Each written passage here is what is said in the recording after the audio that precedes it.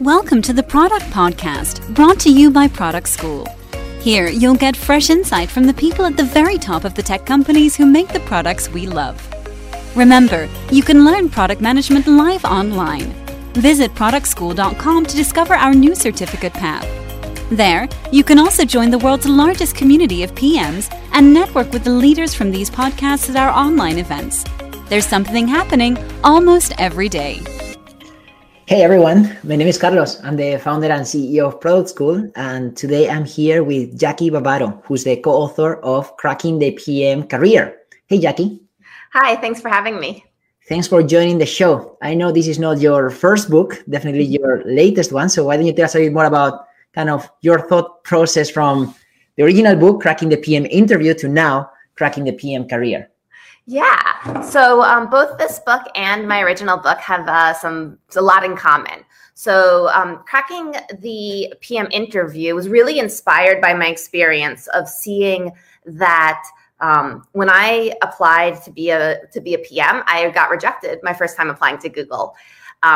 Made it in a year later, and then I interviewed hundreds of people. And while I interviewed them, I realized that some of the reasons people passed or failed the interview weren't directly related to their skills and how good of a PM they really could be, but were more related to how well they had prepared for the interview and how much structure they added to their answers. And I thought that if we want to have more great PMs in the world, we should really level the playing field. And any advice I'd be willing to tell a friend of a friend, I should be willing to tell anybody on the internet or anybody in the world who wants to buy the book, to really make it possible so that everybody has a good chance to become a PM. And I really see the new book as, and I was going to show my little, this is all in binder format. It's not printed out yet. But I would say my idea, but now it's sort of the sequel. It's saying, let's say you've got the job now. Now, how do you succeed as a PM and how do you advance in your career?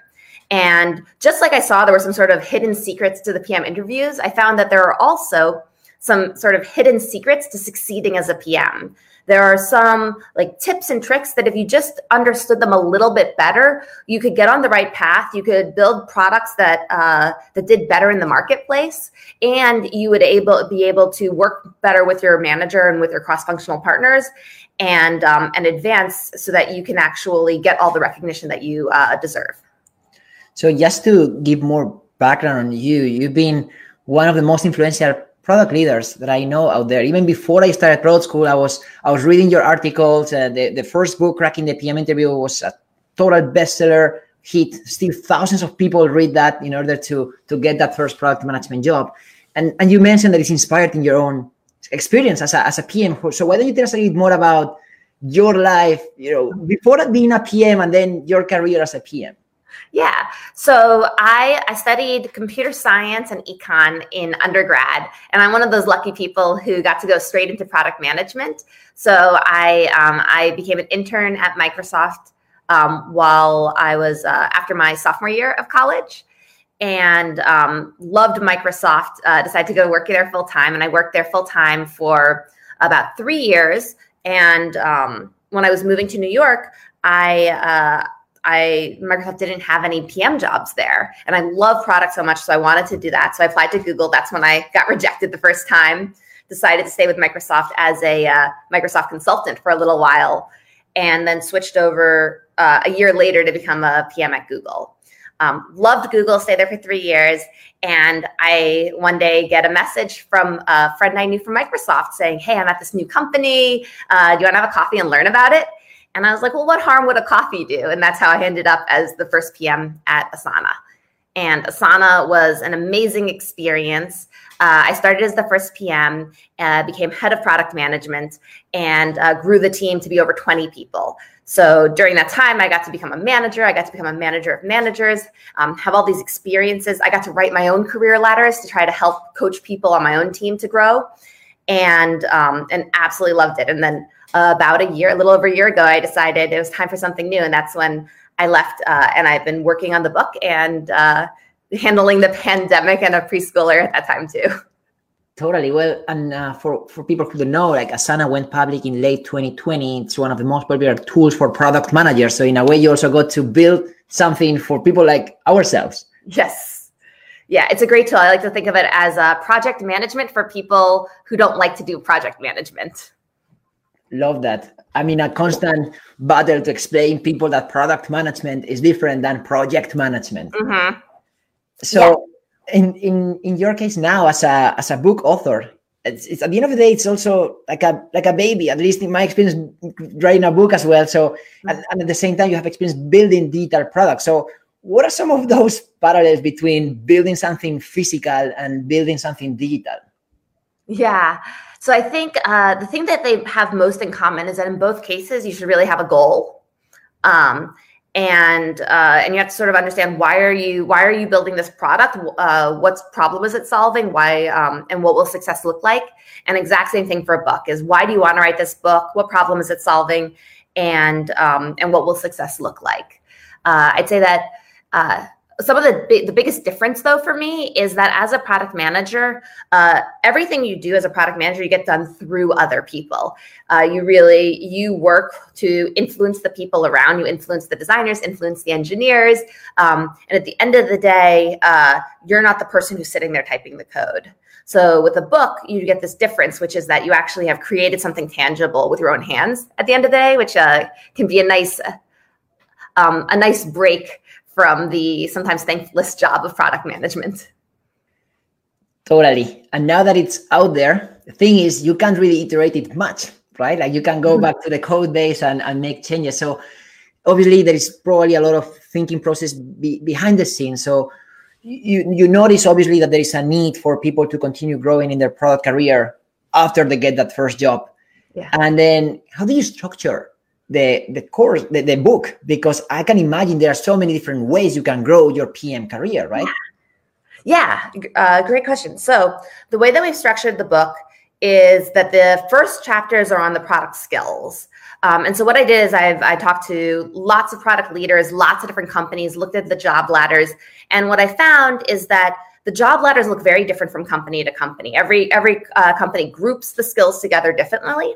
But if you pull apart those groupings and look at what skills are underneath the groups, they're very consistent from company to company. So I group them as product, execution, strategic, and leadership. But there are lots of correct ways. There's no one right way to group them. So for example, is communication a leadership skill or a strategic skill? You can move them around, but in all cases, the product skill is data insight. Is that strategic or product? But the skills were very common. So we go over those, break it down into, many, probably more than 30 sub-skills here. And that's the first chapters of the book. We have a whole section on people management and what it takes to move into people management and the new skills you need when you're there. And then at the end of the book, we really talk about career paths and career ladders. So the skills are the individual practices and frameworks and responsibilities you need to really succeed at your job. But when you want to translate being good at your job into getting promotions, it's not a one-to-one match.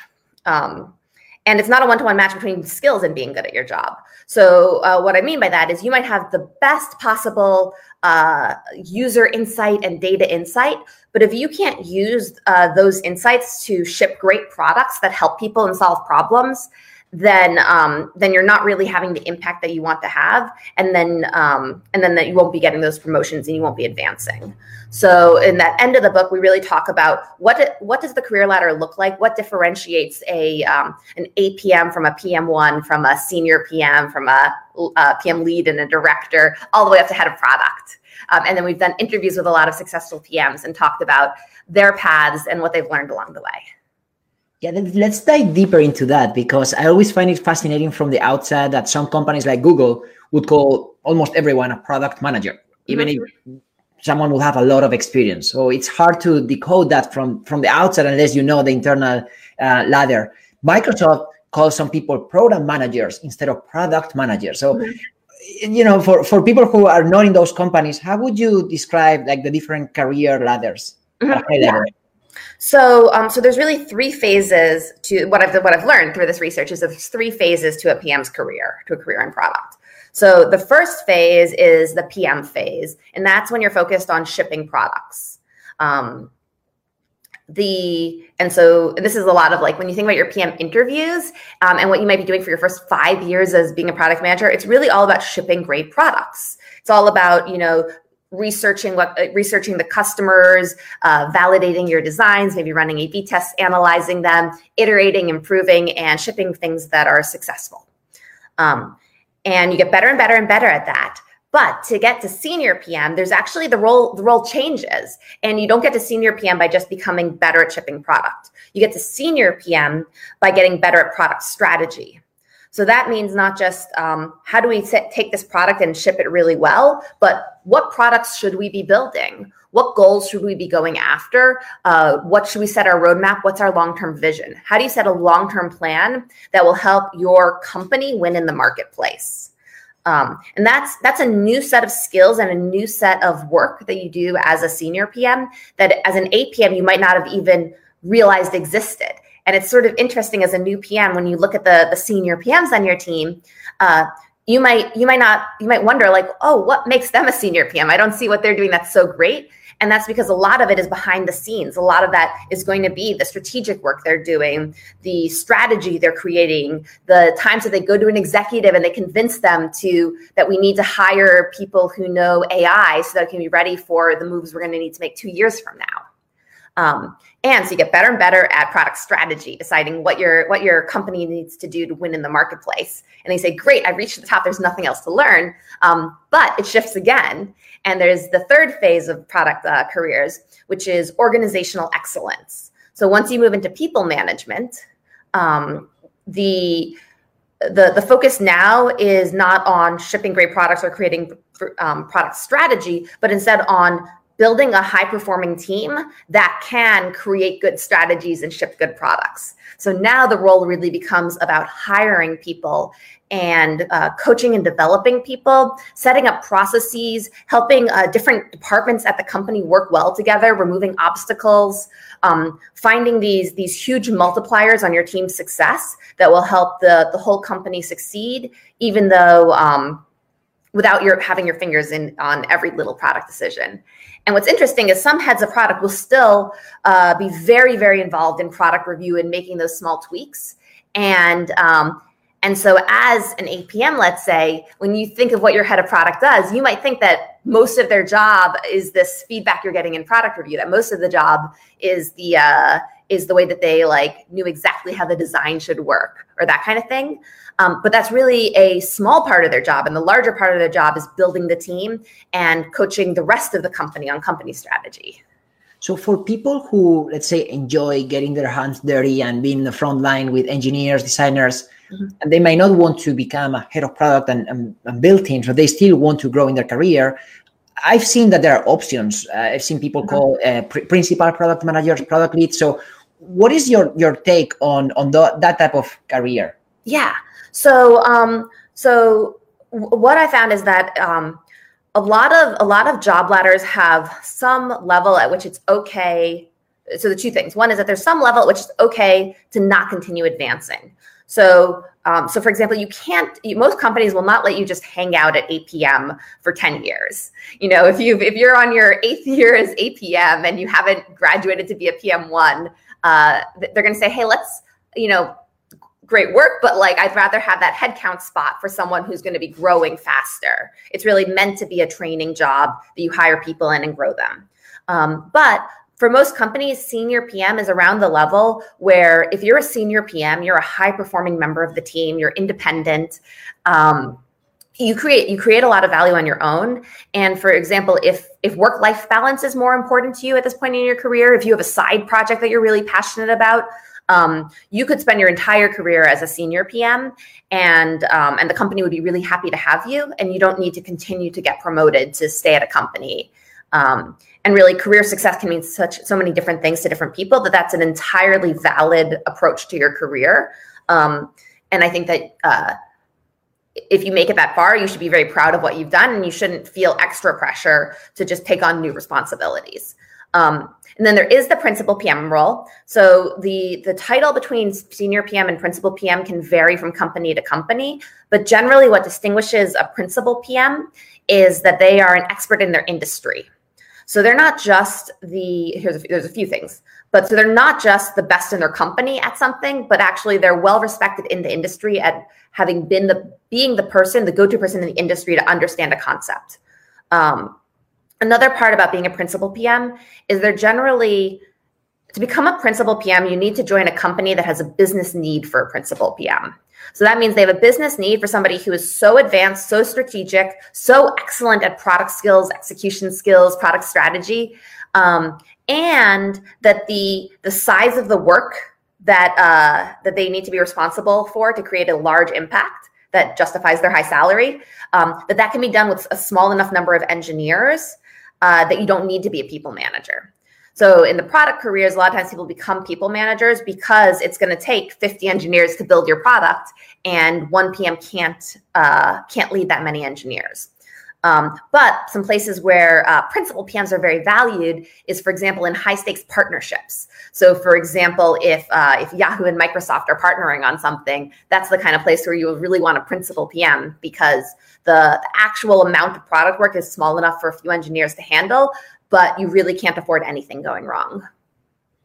Yeah, and I noticed that trend. When I started product school, there wasn't really that much definition around this. It was like, okay, you want to work in product, great, you are a product manager. And the product team is the product manager. And now we're seeing this entire ecosystem of, first of all, careers for product people, but also different, I would say, hybrid roles. I've seen a product operations people, product design, product marketing. So how are you thinking about also these kind of structures that we are seeing as the product evolves? Mm-hmm. Yeah, I think that's probably the future of product. I think is really going to be that there's going to be a lot more product managers, and that doesn't mean that not every company, especially small ones, can't afford to have an extra person who only does product management. So I really think that people from many different roles are going to start learning and picking up PM best practices. These kinds of product best practices, like think about your goals before you start the work. It's kind of obvious, but that's the sort of thing that product managers are really trained in. And I think we'll start seeing lots and lots of roles can benefit from that mindset. I agree. I think it's a mindset, regardless of your title. And I see now this other trend called product-led growth or product-led businesses, how companies are trying to lead with their product. And I've seen more companies having a chief product officer, which before it wasn't that obvious. Product in some cases used to report to marketing or used to report to technology. I've seen a lot of CEOs that come from a product background. So I think all of those trends are pushing in that direction of elevating the role of the product manager. Yeah. So what is in the career ladder, in the PM career, what is the kind of like the ultimate step? I think there's lots of different directions. So I think if you were going to go with a normal straight career ladder, I would say probably head of product, which becomes not just being responsible for product managers, but also designers and researchers, and depending on the company, engineers, or they could be separate.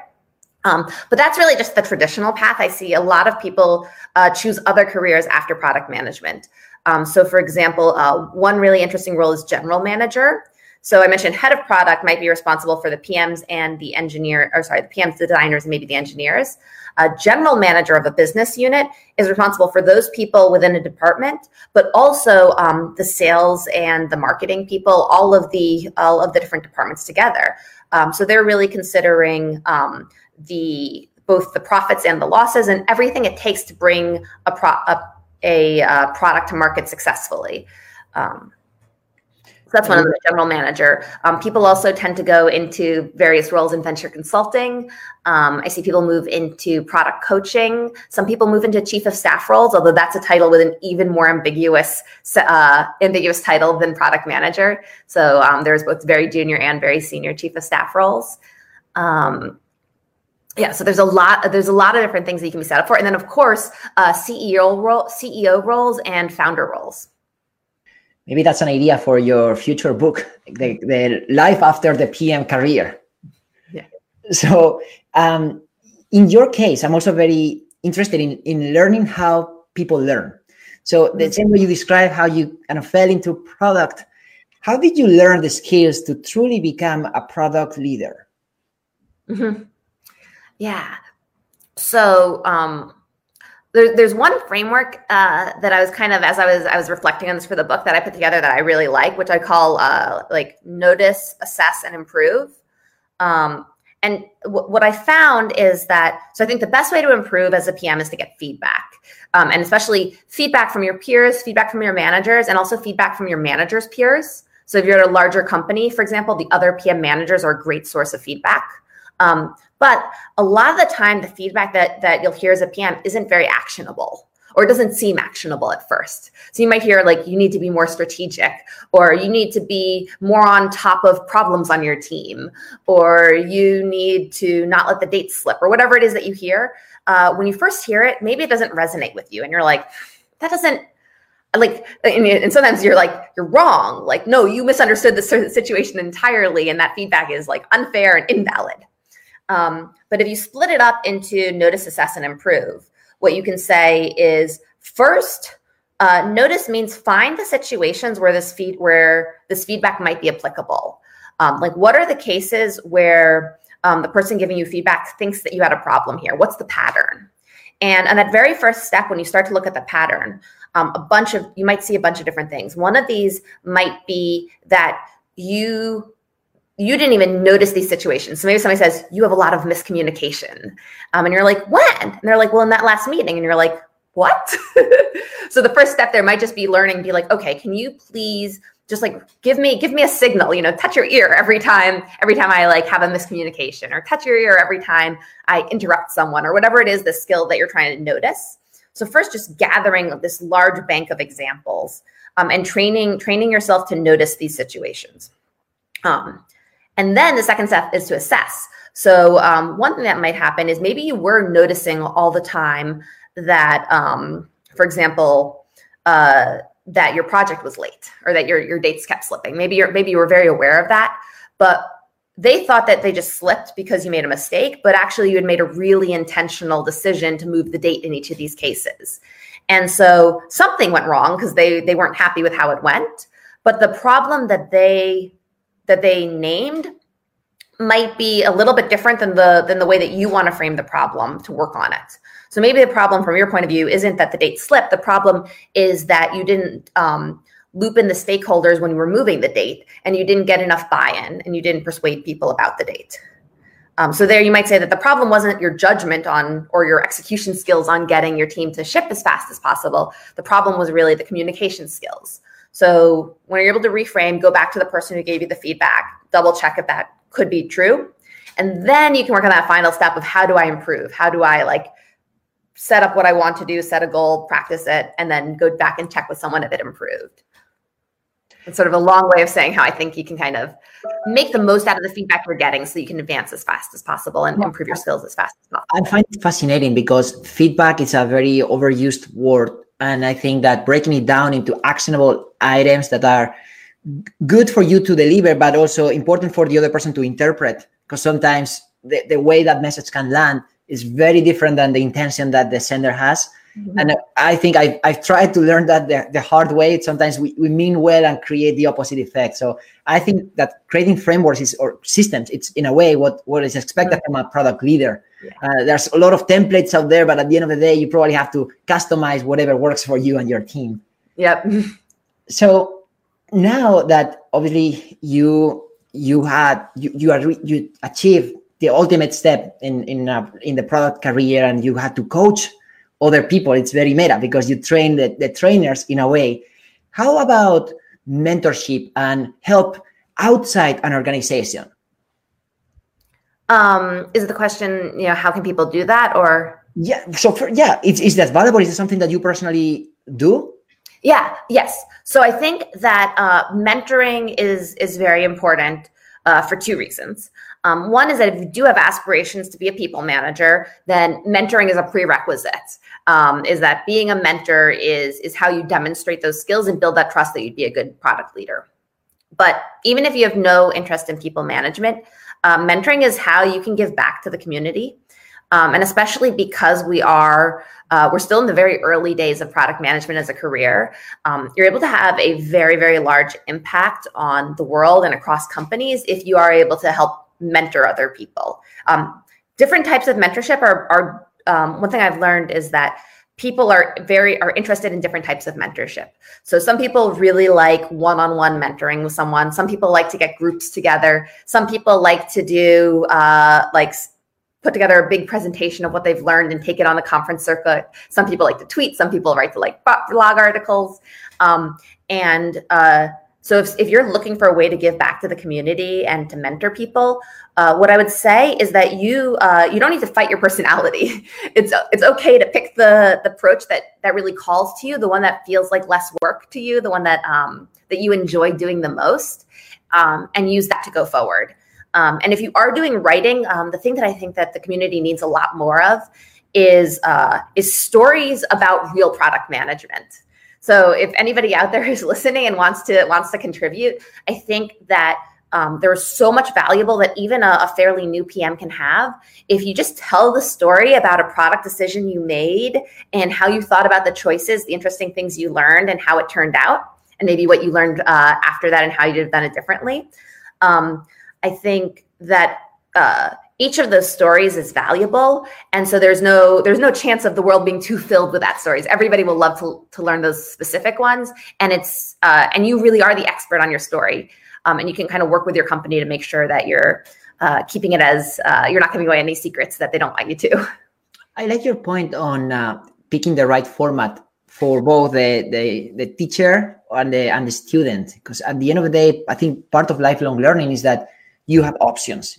You can try, you can do this, you don't have to overcommit, you can do this on the side, you can change if something stops working for you. And I think we went from there's nothing out there or very little to, oh my God, there's probably too much information. And now it's important to also curate and filter those sources, because there's good product management, and definitely your book is a really good source.